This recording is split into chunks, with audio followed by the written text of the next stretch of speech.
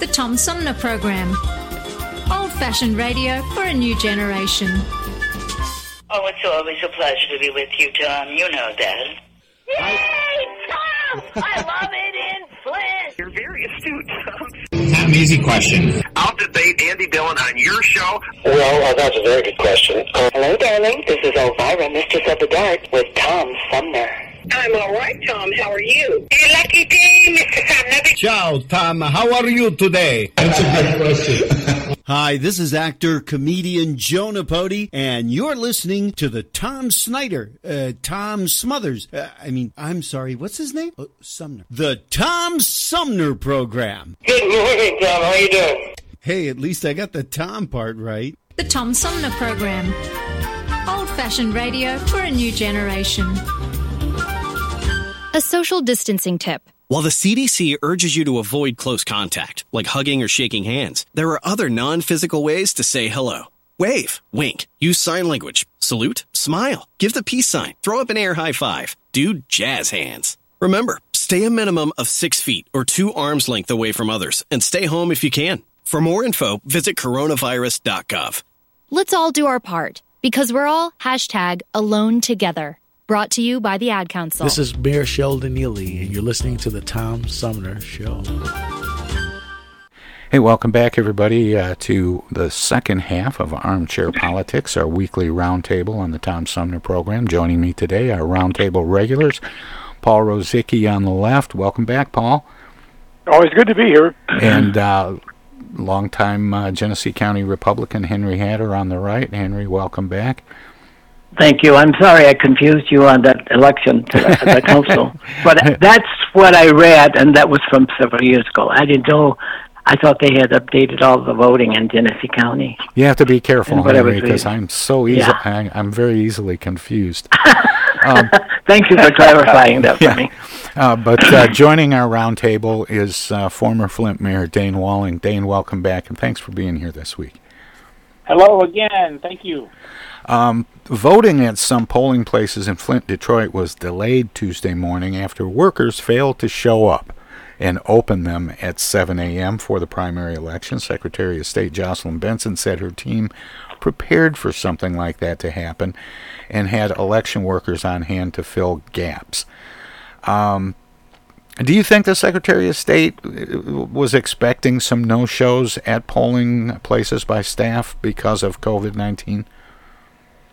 Well, it's a logical assumption. I mean, a lot of the poll workers are older to begin with, and the virus is out there. So, in fact, one thing that I wonder in terms of the whole poll workers arrangement, with all the absentee voters, if you're a city or county clerk, you really got a tough call to decide how many workers you put in the field and how many you have back in the office to count the absentees, because you're never quite sure what to expect. How many people are going to show up in person and how many are going to use the mail-in process.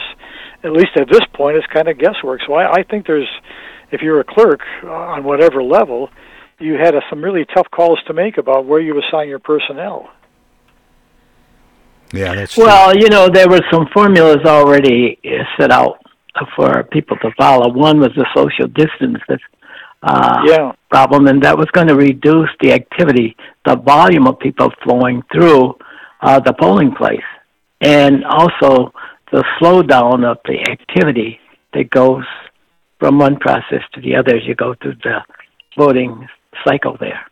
So I noticed that it was sparsely located inside, but when you figure only 13% of the people voted, you would expect that kind of disparity. Yeah, I'm glad you brought this up, Tom. We had a front row seat for that in our household. My wife, Dr. Carrie Booth Walling, who we've had on the show before, she actually signed herself up to be a poll worker for the first time. So, oh, really? She went through the trainings and was at another cut all day yesterday from 5:30 a.m. until about 10 o'clock at night, and I think it's something we really do have to talk about, not so much because of the contentious politics, even though we know that's part of the moment we're living in, but the pandemic, it makes conducting an election very challenging, and And this is going to be one of the tests of our democracy, is if people are willing to set aside their normal daily activities for one day and dedicate that time, to the country and to our democracy, because November's general election is going to be 3-4 times busier than what we experienced here on yesterday. Yeah, I heard a lot of clerks and even the Secretary of State, Jocelyn Benson, making reference to yesterday being a way to help plan for November. Mm-hmm. To get some idea of what to plan for. So you're absolutely right, Dane. Governor Gretchen Whitmer is telling state agencies to review allocation of their resources to prioritize enforcement of COVID-19 safety mandates, including limits on building capacity and the mandate that people wear masks inside Michigan businesses. That includes suspending the license of businesses that do not comply with mask regulations or other regulations related to COVID-19 mitigation, according to the executive directive. In fact, she's talking about the specifics of some of that, I think, as we speak. But is there a carrot the governor could use instead of carrying a big stick? That might be politically might be wiser if there were a carrot out there, some positive reinforcement, state benefits or something. But she gets so much blowback when she has to play hardball. Yeah, it's important though. I don't know that there's really a way we want to say, hey, enforce this law and then get money or get a benefit. I think the message needs to be that we are a country of law and order, and when the chief executive of a state says that we're in a public health emergency and everyone needs to conduct themselves accordingly, that's not an optional choice for a county sheriff or a city police chief. We need to get people on board if we're going to defeat this coronavirus. I just get really disheartened when I've seen people make these political stands to say, well, I'm not going to enforce this or I'm not going to do that. Imagine a county sheriff doing that for any other law or any other executive order. I think it's dangerous territory for local officials to be deciding which laws they care to enforce. An interesting, I agree with you, Dane. An interesting sidebar to that. I was talking with Kurt Kamen from, he lives in Tokyo. He's from here originally.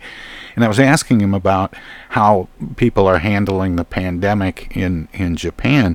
And I was fascinated to find out that the Japanese Constitution prohibits the government from ordering people into lockdown.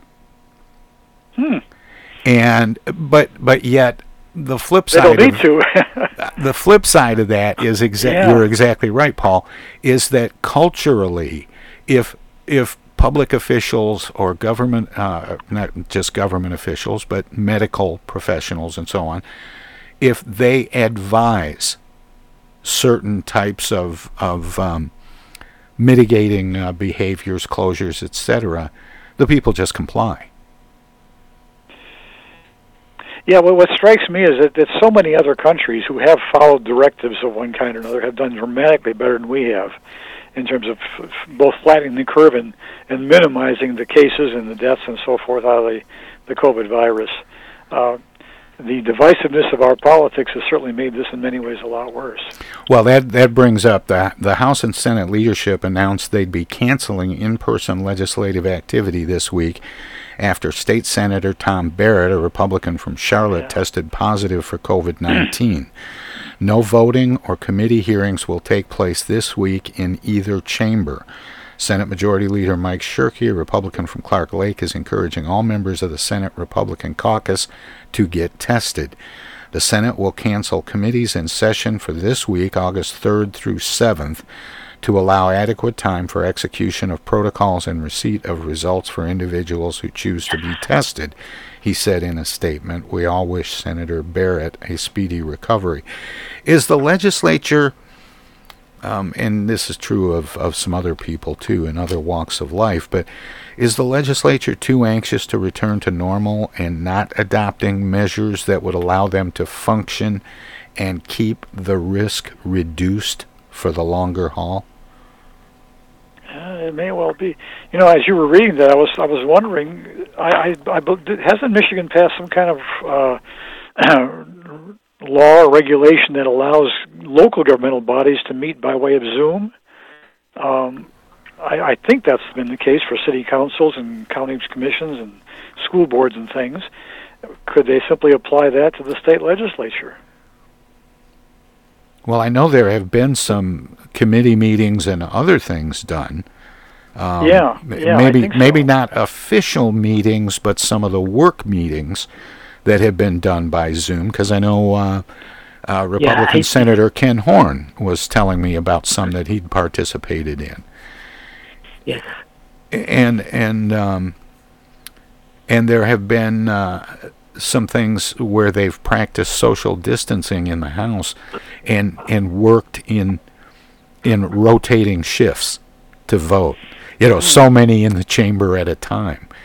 And I think maybe like a lot of people around Michigan and around the country for that matter, we've seen it in several other states, including Florida, people just getting too anxious to go back to normal, and instead of easing into it and continuing to practice social distancing and wearing masks and so on,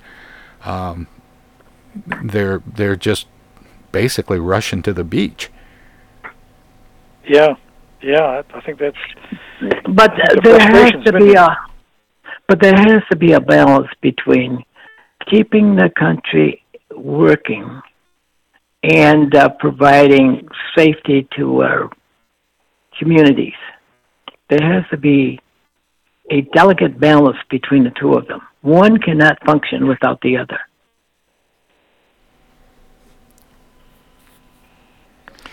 Like I said, I think a lot of other governmental bodies are meeting by way of Zoom. I keep thinking there was some kind of recent regulation that the state legislature put out that allowed local bodies to meet by way of. I think you're right, because school districts do that. I know the Mont Board has done that. The Flint City Council has done that in the last couple of months. I'm not sure about other school boards. Is the Clio School Board meeting by way of Zoom lately, Henry? Do you know?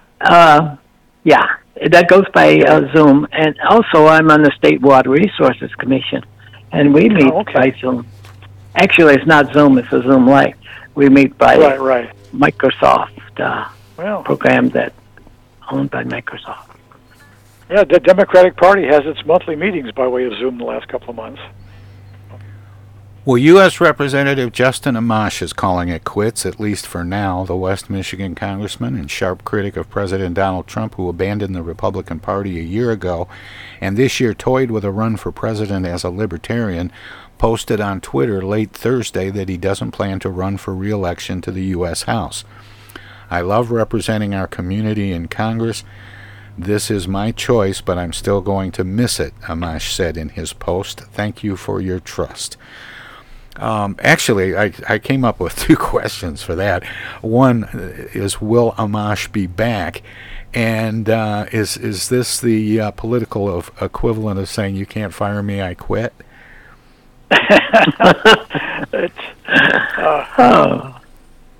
Yes. Well, yes, actually, I think it is, and it looks like a familiar, a soon-to-be familiar name in Michigan politics.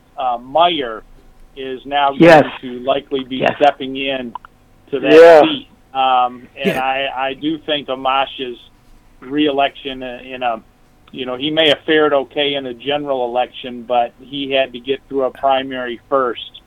And after coming out against the president, I just think he probably saw that it was easier to gracefully exit and maintain his strengths and his voice around principle, which a lot of people respect, I think, on both sides of the aisle. And I think Amash will be interesting to watch, but Meyer is going to become a force in Michigan politics. I have no doubt about that. I agree. Yeah, it's certainly going to be a Republican area there, obviously. And the Meyer label is a big thing in Michigan. Well, but what's interesting about that is why Meyer seems to be doing better than than other West Michigan successful business people like the DeVos family. Whenever they've run, they've not fared particularly well, and there have been a couple of others of the big money people from Grand Rapids and that area. But Meyer seems to be holding up okay. Hey, we've got to take a break here.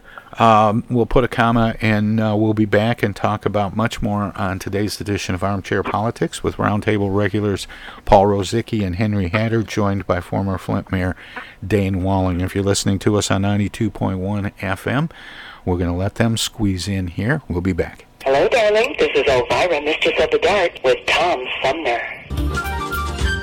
I'm Julie Lopez with Crime Stoppers. Have you ever wondered what to do if you have information about a crime or the whereabouts of a felony fugitive and you want the police to know but you need to remain anonymous? Well, here's what you can do. You can go to p3tips.com or download the mobile app. You can go to Crime Stoppers of Flint and Genesee County's Facebook page and click on the Leave an Anonymous Tip tab, or you can call 1-800-422-JAIL. All methods are anonymous, and if your help leads to a felony arrest, you may be eligible for a cash reward. Remember, your voice matters.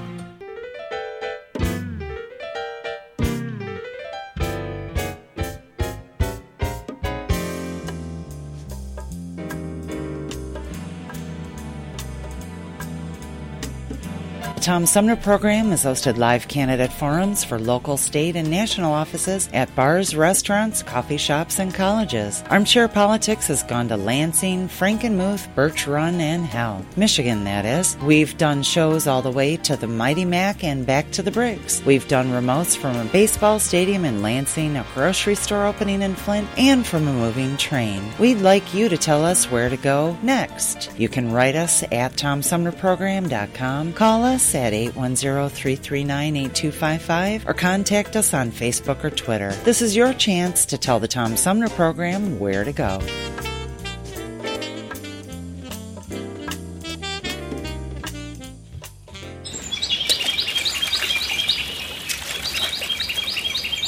Imagine a journey down a picturesque river.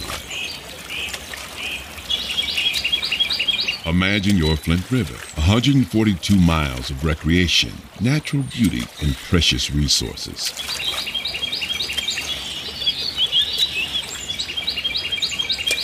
The Flint River is a vital resource that is available for all to use and enjoy. The river and its ecosystem provide unlimited recreational opportunities and natural beauty while supporting wildlife in a vibrant landscape. We all have a responsibility to protect and preserve this precious resource. Learn more at flintriver.org or call the Flint River Watershed Coalition at 810-767-6490.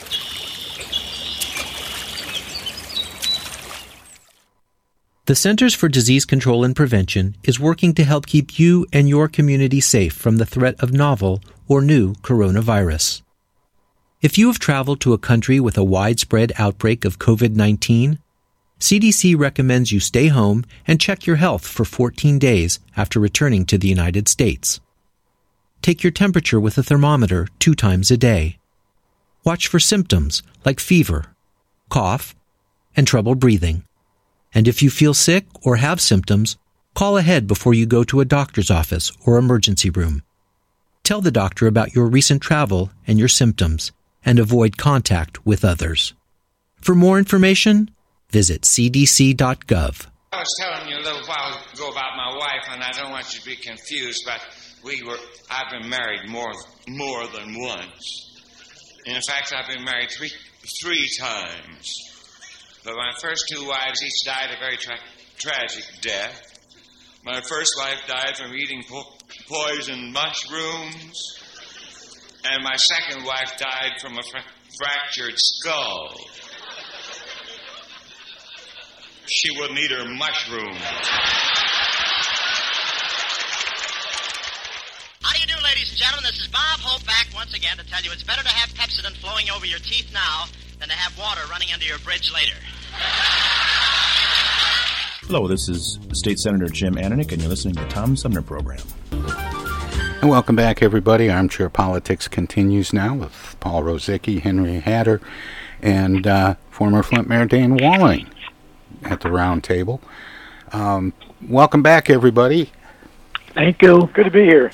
Let's see. There's one other thing I wanted to get into before we start the national stuff, and that's Michigan's budget. There was an agreement. Let's see. I have to go back on my pages here. The state will use a combination of savings from state employee furloughs, modest cuts to a range of state agencies, a $350 million shift from the rainy day fund, and a massive injection of federal relief money to eliminate a $2.2 billion deficit for the 2020 fiscal year, according to a plan detailed Wednesday.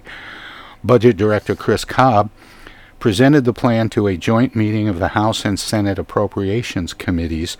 The Republican-controlled legislature is expected to quickly approve the plan after GOP leaders reached an agreement with Democratic Governor Gretchen Whitmer, who issued an executive order as part of the plan. This agreement didn't happen overnight, and it wasn't determined by any one party, Cobb told the committees.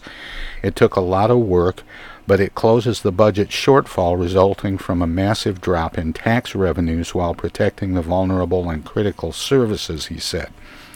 Both the House and Senate committees approved the plan with overwhelming bipartisan votes, but Senator Jeff Irwin, a Democrat from Ann Arbor, voted no, concerned that the legislature may be kicking the can down the road to 2021 by spending all of its federal coronavirus funding in 2020 without making tough decisions on spending cuts or ways to increase revenues. Is Michigan going to get caught with its pants down going into next year's budget negotiations?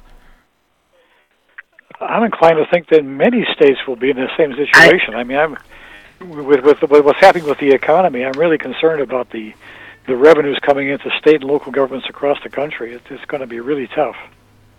You took my sentiments exactly. I was going to say essentially the same thing. Most states will have the same problem.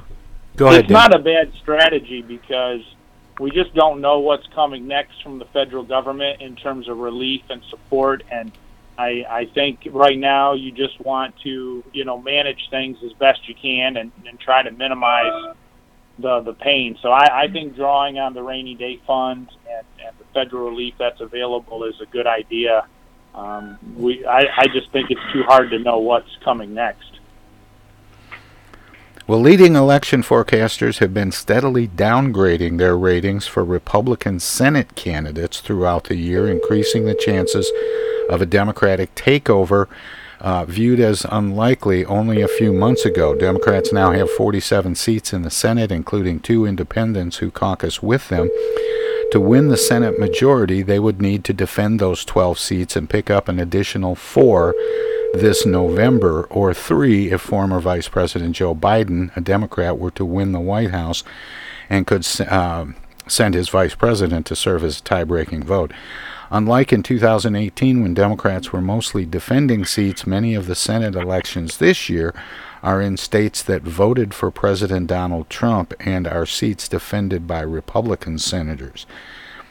Is the president's declining poll numbers largely attributed to the impact of his handling of the pandemic, dragging other Republicans down in their campaigns around the country? Dane, I think you kind of spoke to this earlier. Yes, I think that's true. I think it's reflective in the public opinion polling. Regardless of where each of us may land ourselves, the public is giving the president very poor ratings on his handling of the crisis, and Democrats have been slowly but surely building a strong team of candidates. That large presidential field.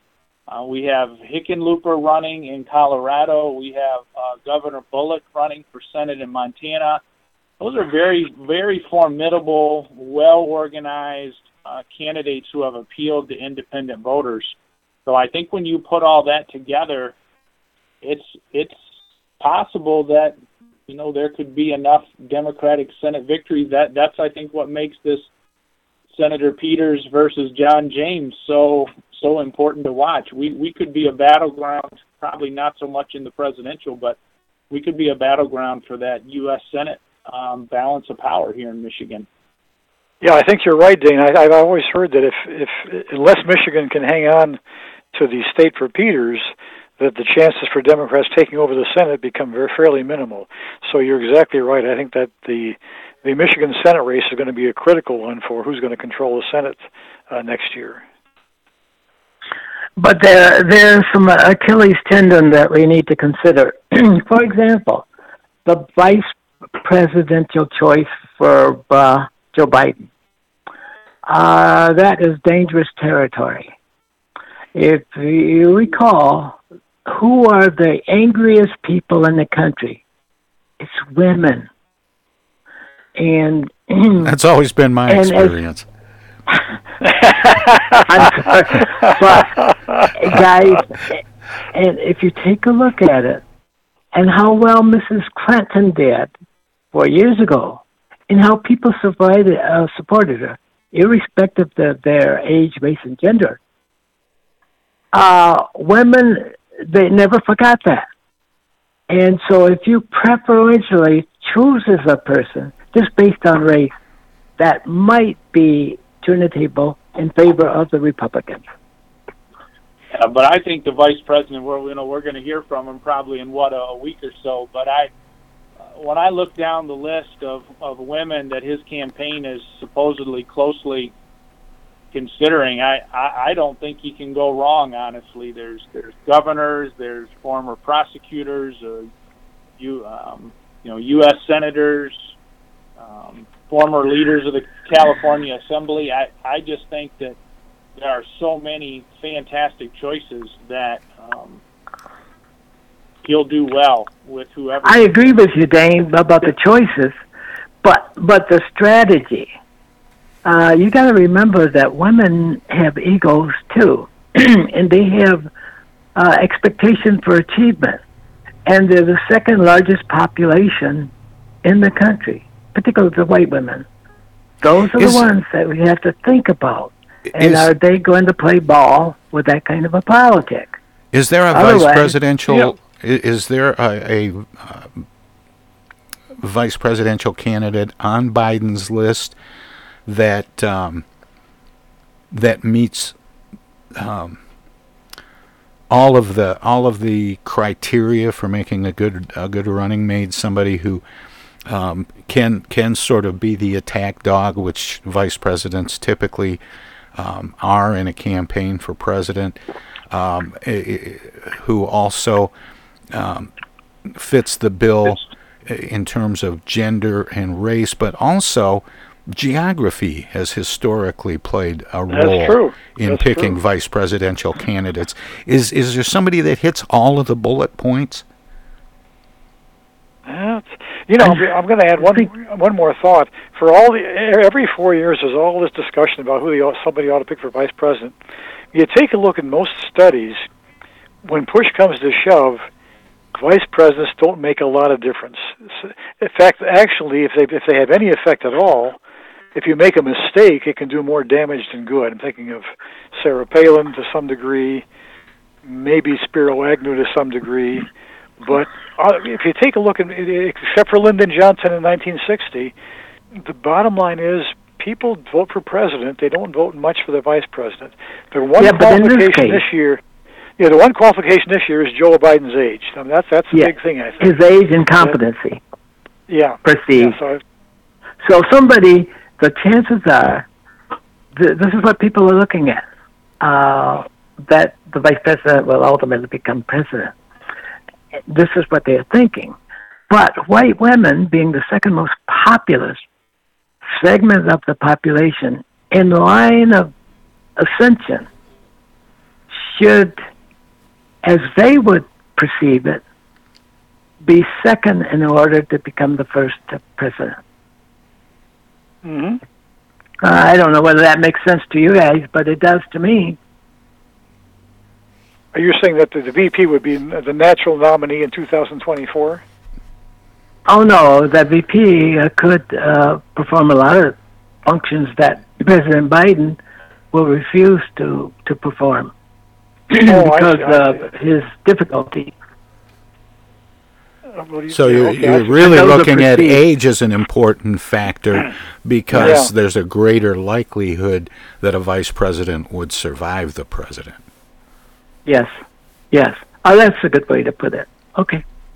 The top negotiators on the next round of emergency economic relief cited a productive meeting Monday afternoon as they sought to build momentum toward an agreement. The somewhat positive tone sought to obscure a cold reality, according to people briefed on the talks. The two sides remain nowhere near a deal.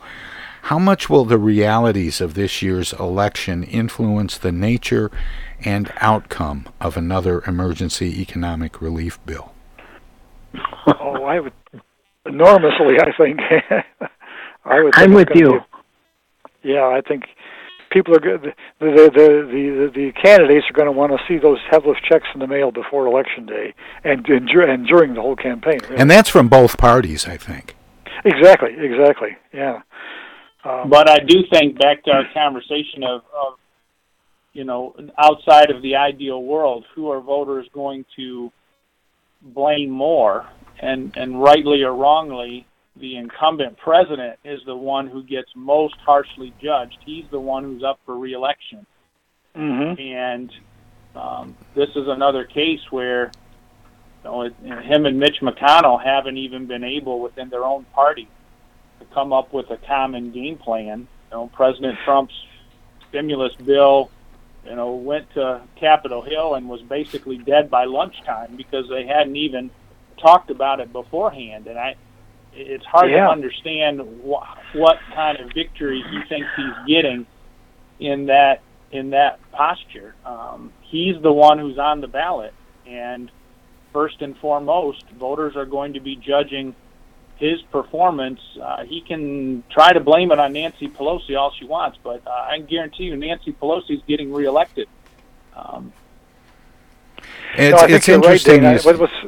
You say that. Go ahead, Paul. Go ahead.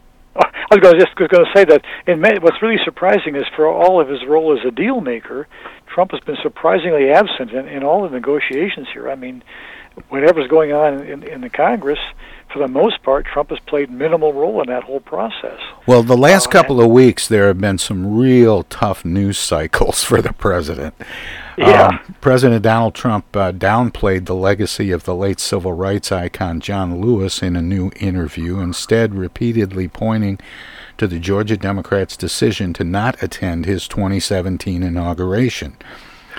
He should have come. I think he made a big mistake, he said. Trump's willingness to hold a grudge against what he perceives as personal slights, even against those who have passed away, such as Senator John McCain, has been a hallmark of his public image for decades, though as president, it's remarkable that he would not praise Lewis, who at the time of his passing last month was widely recognized as a hero of the civil rights movement.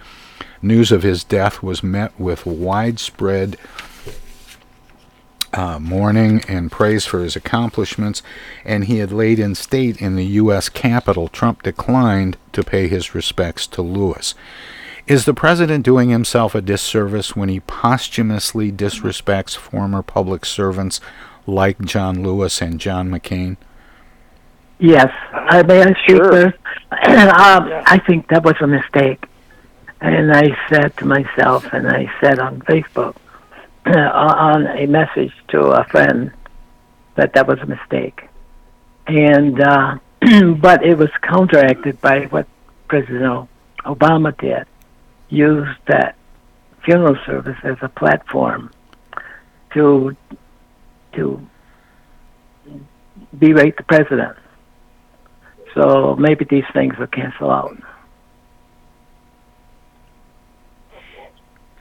Well, this past February, Justice Ruth Bader Ginsburg reached the halfway mark of an unprecedented Supreme Court term, staring down what would be a momentous spring.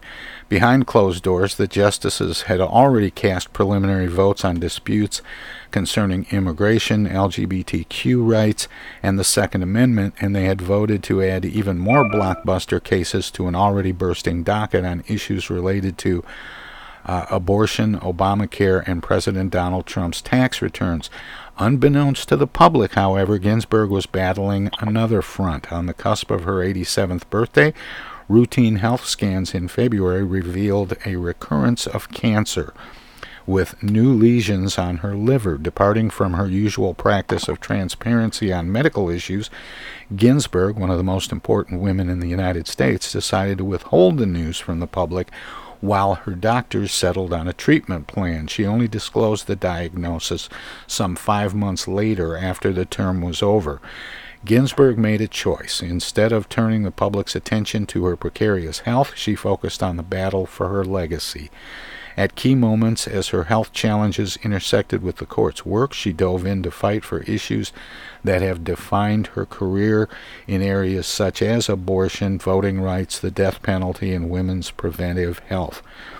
Liberals were surprised and relieved to find themselves on the winning side of some critical cases that conventional wisdom predicted would be losses. The wins came as Chief Justice John Roberts sided with the left side of the bench, but arguably Ginsburg's experience and seniority helped shape the reasoning from the bench and behind closed doors in a way that a younger, less experienced justice may not have. With all of the health battles, of course, people have been watching RBG for a while. If the Democrats, or most people believe it's going to be Joe Biden, if Joe Biden wins the White House, do you think she'll retire? No. I would think so at that point. If Biden's there, I would think she probably would at that point. For the first 6 months of 2021. That's a big if, but I would think so. Well, one of the comments she made, and I read, is that it's her choice to retire. Yeah. She's appointed for life. If she feels like it, she will. If she won't, she has a and Henry says, I think it may depend, of course, on future health conditions that she's facing, but clearly she's had some challenges in the last year or so. But as I say, she's been through a lot before and come back to hang on for a number of years, so who knows. But I would suspect that'd be certainly within the next 4 years. I think that's a highly likely option.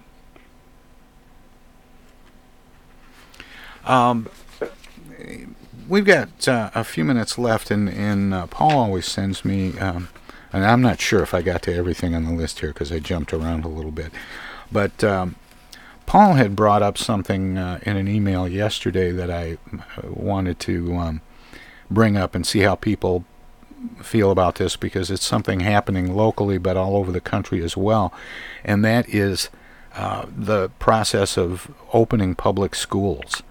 And that's creating a lot of controversy and a lot of challenges. What exactly is the answer? Should we just kind of reconsider how we do education and avoid classrooms, at least for this coming school year? How should we be addressing public education right now in the midst of a pandemic? Well, there's no real good reason to do one thing or another because people are divided in what should be done. Government is divided. Courts are divided. Everybody's divided. So I think the best thing to do is let people all have it their own way. Develop, like we're seeing with Grand Blanc schools. They're coming up with like we're seeing with Grand Blanc schools. They're coming up with a hybrid of kids. Some kids learning at home, some kids in the classroom. Then but that's probably how all of them do. But I was thinking of something else. Give each child and family a voucher. and then just let them go as they will. Take their risk as they will. Strive. But to use the voucher where, Henry? Vouchers have been a way of. Vouchers can be used. I'm talking about everybody has. With a voucher, you may go to school, or you may stay at home, or you may follow your parents' directive, or the directions of your political party, or whatever. But you have a choice in the matter. And there are 14% of the people in this country, students, that will achieve in any condition. They will be there. You know, I think a lot of people are going to decide after having experienced homeschooling during the end of the last school year, and as we get into this school year, and that raises an interesting question, and you brought it up, Henry, with the idea of vouchers. Should public funding be considered to help underwrite the cost of homeschooling? Now, that's a consideration that's out there, and I believe in the material that I'm close to is that that may be part of the solution. You assure every child in public education, at least, in every child, everywhere, under all circumstances, a voucher that allows them to participate in a free and public education. The voucher does that, the concept of it. Yeah, I was going to say, one concern I've got about the upcoming school year is that it could be just enormously chaotic, where you open the schools for a while, somebody gets sick, and then you have to close them down, then they bring them back, and then somebody gets sick again, you close them down. I mean, I can see just, as I say, a very chaotic arrangement where schools are opening and closing in various ways, and this applies to colleges too, where you open up Ann Arbor, Michigan State, and all of a sudden there's an outbreak at some dormitory or fraternity house. What do? Do you close down just the one building or the whole thing? And the students have all gone to 24 different classes. It can really be a very confusing kind of thing, and to say very chaotic. And that's what concerns me about the fall. That's what we're seeing that with professional sports already. Right, yeah. That's exactly what's happening. But younger people have less risk. But they bring it back to their parents or their grandparents. I know, but the risk is still the same. Yeah. They're in a different risk group. Yeah. Particularly those in so far K through 12 education. Numbers are, yeah. Yeah. And although the rest of the people at higher risk, they're not the problem. We want to get our kids back to a formal education if we can. Well, but then, of course, the concern isn't that the kids will suffer. It's that they will carry the disease to lots of other places, and it will continue to spread and grow, and that they can put at-risk populations more at risk just by being carriers. It's a tough call. Well, but we don't have a pilot. There's no pilot that demonstrates that, Tom. We have not done a pilot yet. Well, hopefully the various things that are being tried, maybe one will emerge. Yeah. I hope. Yeah. We got to take a short break. We'll come back with my favorite part of Armchair Politics, the X-Files. When we return, we'll let our broadcast partners squeeze a few words in edgewise or do whatever they do when we go to break. And we have some messages as well. Hey, this is the Unknown Comic. And guess what? You're listening to the Tom Sumner Show right now. And now too. And even now. The Centers for Disease Control and Prevention is working to help keep you and your community safe from the threat of novel or new coronavirus. Take the following everyday steps to help avoid the spread of all respiratory viruses. Wash your hands often with soap and water for at least 20 seconds. Cover your cough or sneeze with a tissue. Throw the tissue away and then wash your hands. Avoid touching your eyes, nose, and mouth.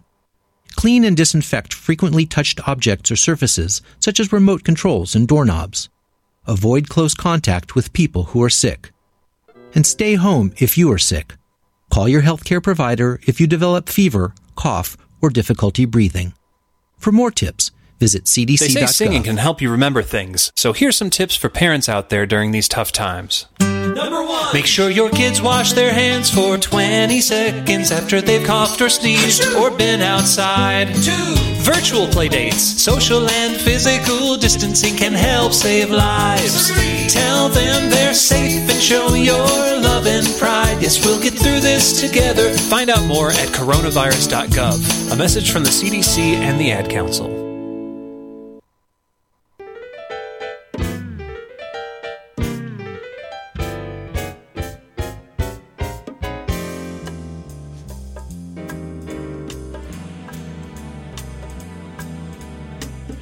The Tom Sumner program is hosted live candidate forums for local, state, and national offices at bars, restaurants, coffee shops, and colleges. Armchair Politics has gone to Lansing, Frankenmuth, Birch Run, and Hell, Michigan, that is. We've done shows all the way to the Mighty Mac and back to the Briggs. We've done remotes from a baseball stadium in Lansing, a grocery store opening in Flint, and from a moving train. We'd like you to tell us where to go next. You can write us at TomSumnerProgram.com, call us at 810-339-8255, or contact us on Facebook or Twitter. This is your chance to tell the Tom Sumner program where to go.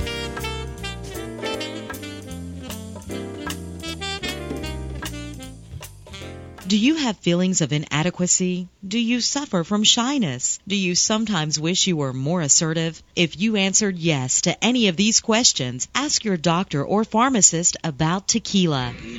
Tequila is the safe, natural way to feel better and more confident about yourself and your actions. Tequila can help ease you out of your shyness and let you tell the world that you're ready and willing to do just about anything. You'll notice the benefits of tequila almost immediately, and with a regimen of regular doses, you can overcome any obstacles that prevent you from living the life you want to live. Shyness and awkwardness will be a thing of the past, and you'll discover many talents you never knew you had. Stop hiding and start living with tequila. Tequila may not be right for everyone. Women who are pregnant or nursing should not use tequila. However, women who wouldn't mind nursing or becoming pregnant are encouraged to try it. Side effects may include dizziness, nausea, vomiting, incarceration, erotic lustfulness, loss of motor control, loss of clothing, loss of money, loss of virginity, delusions of grandeur, table dancing, headache, dehydration, dry mouth, and a desire to sing karaoke and play all-night rounds of strip poker, truth or dare, and naked twister. Warning, the consumption of alcohol may make you think you're whispering when you're not. It's a major factor in dancing like a retard. May cause you to tell your friends over and over again that you're in love with them. Also may cause you to think you can sing. Alcohol may lead you to believe that ex-lovers are really dying for you to telephone them at 4 in the morning. Alcohol may make you think you can logically converse with members of the opposite sex without spitting. It may create the illusion that you are tougher, smarter, faster, and better looking than most people. And it may lead you to think people are laughing with you. Alcohol may cause pregnancy, and it also may be a major factor in getting your ass kicked. So what are you waiting for? Stop hiding and start living with tequila.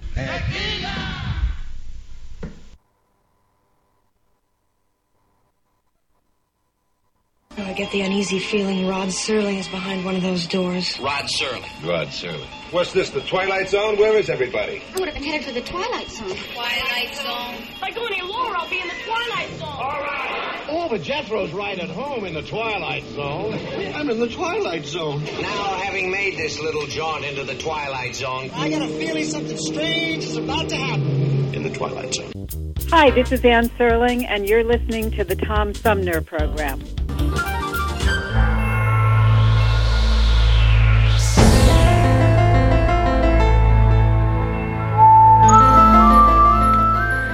Hey, welcome back to Armchair Politics, and my favorite part, those weird and wacky stories we call the X-Files, starting with Rhode Island mistakenly sent more than 175 tax refund checks signed by Walt Disney and Mickey Mouse rather than the state treasurer and controller. The Rhode Island Division of Taxation uses the signatures on test files, which were mistakenly printed on the real checks and sent out on Monday. No other signature lines were printed besides the two.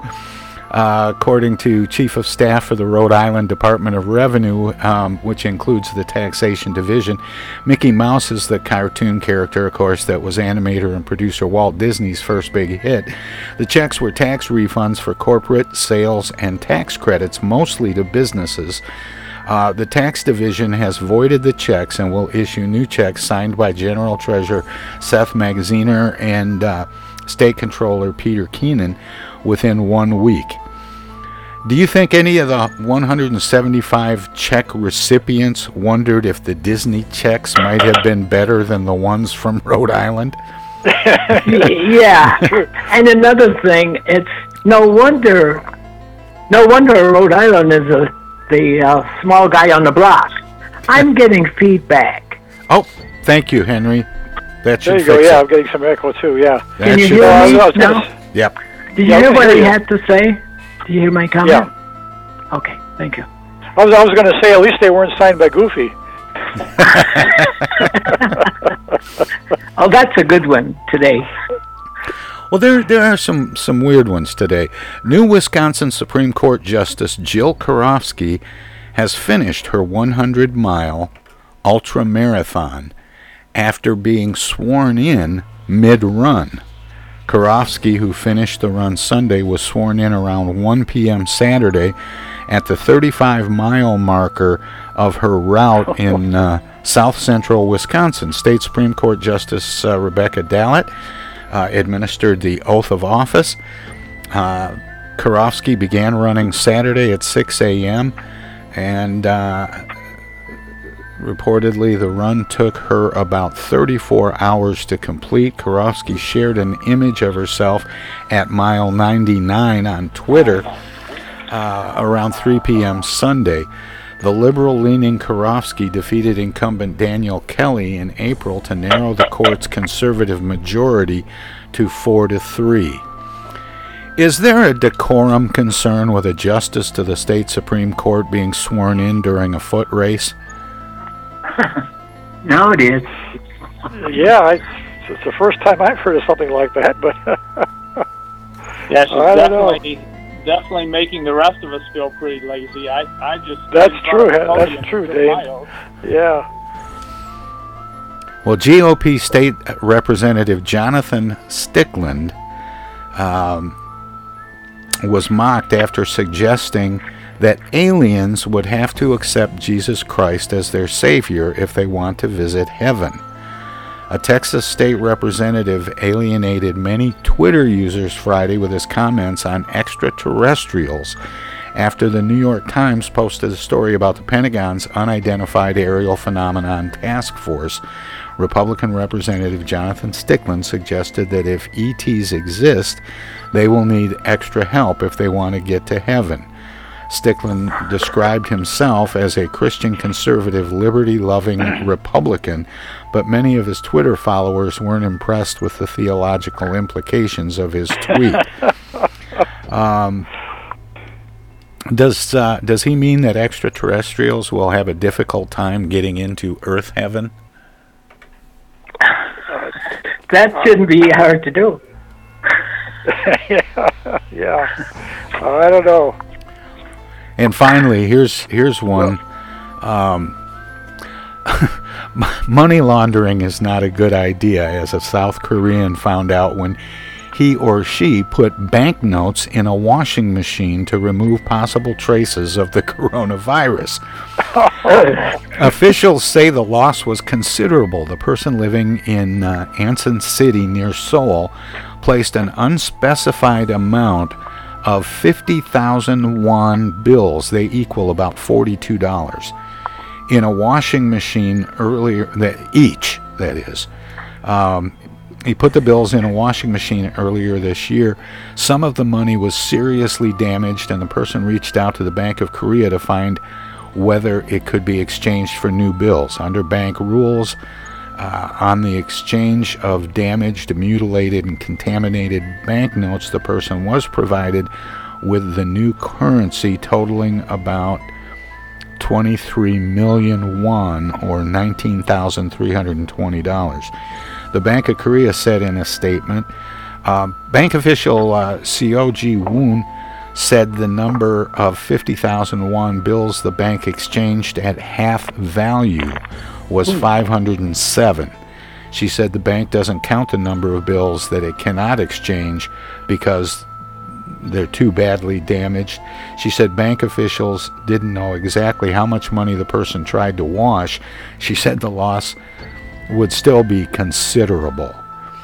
Do you suppose next time they might consider using ultraviolet light to sanitize money? That's much better than money laundering, I think. Yeah, that is the scientific way. I'm surprised someone in Japan did that. Well, it was actually Korea. South Korea. Don't try to wash or bleach your money. Oh. Anybody there? Yep, I'm still here. Okay. Did we lose Henry? anybody? I heard some static. No, I can hear you. My joke was don't try to wash or bleach your money. I think we might have lost Henry. No, I'm still here. Okay. All right. Loud and clear. Yeah, I heard that static too, Paul, and I thought, like you did, that maybe we lost somebody. That may be coming from Washington. You saying that's business as usual, Henry? Yes. Or it's probably some ET trying to get into heaven. That could be it too. But anyway, we've got about 2.5 minutes left in the show. That wraps up Armchair Politics. But any final thoughts on yesterday's election or the news over the past week? It's actually been a couple of weeks since we got together. Yeah. Do you have any results from Thetford Township? Because I think that was kind of interesting what went on in Thetford Township. There were no members who ran for the township board that were listed on the Democrat side. They were all on the Republican side. And only the mayor or the township supervisor were left alone on the Democrat side. So I'd like to know how that election came out. Do you have any results on that yet? I don't. And I didn't realize until I talked to you yesterday that this was even going on. But no Democrats ran in an area that normally would elect Democrats. And Henry was saying yesterday he thinks that the Thetford Township Board is now going to switch over and become Republican because they were the only ones who ran in the primary. Yeah, I'm looking at Henry. Yes.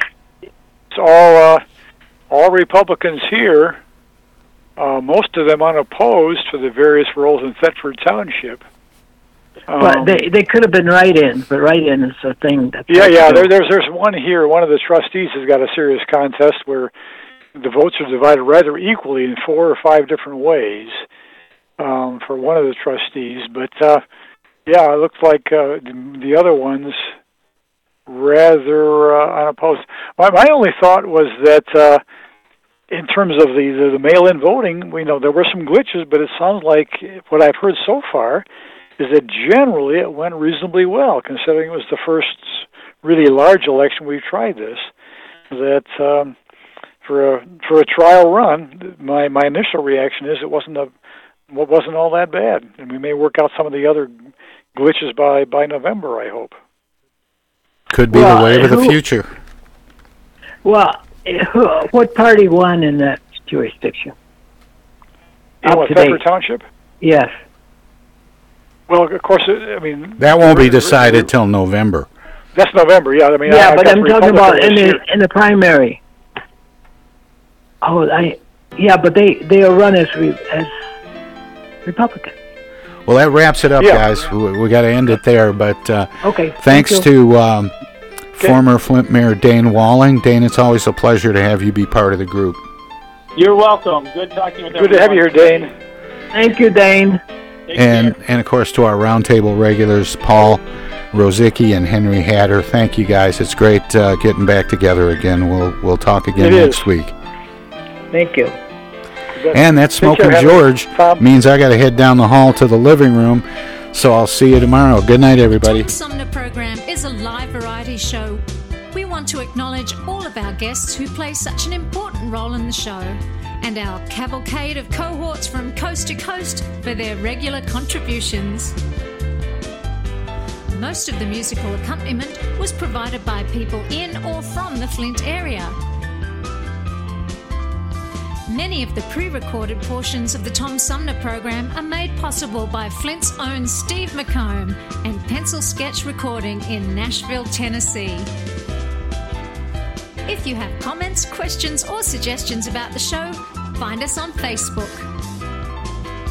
This is Prue Clearwater. Join us next time for another edition of the Tom Sumner program, and thanks for listening.